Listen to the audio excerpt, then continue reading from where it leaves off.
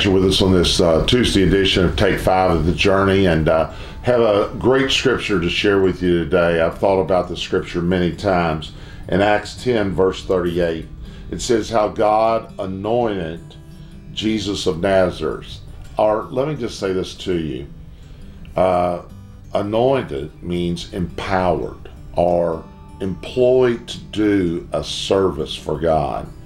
And like we're anointed to, feed people or be a pastor or be a leader in some area. God empowers you and you're like, that's your thing to do. Like in worship, like you see someone sing, you could say they're anointed. What does that mean? They're empowered to do this thing. God empowers them.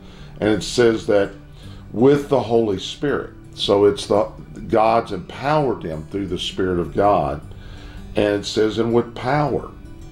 And this is interesting. Who went about doing good.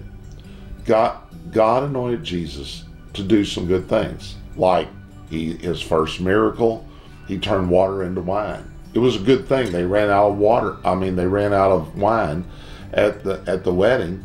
And so Jesus turned water into wine. He did something good. It's like, hey, you don't have any more cake at the wedding. Now Jesus comes and somehow or another comes up with a cake mix and makes it. But in this case, it was turning water into wine. And it says, in healing all those that were oppressed by the devil. Most people are not possessed. In the United States of America, there are people that are possessed by demonic forces, and I don't think you're going to need a college degree in theology to figure that out. And then there are people that are oppressed, are subdued underneath the hand of the devil. And then there's people that are depressed, oppressed, possessed. And it really goes in that way. But Jesus was anointed. He was empowered. That's what happens to us. For me to be a pastor, I've been a pastor for 40 some years, and I've been empowered by God. I have been employed by the Lord to do a certain task, to help shepherd his people and look over his people and give account for their lives. And so somebody'd say, I don't understand how you can do that. Well, if God empowers you to do it, you'll be able to do those things.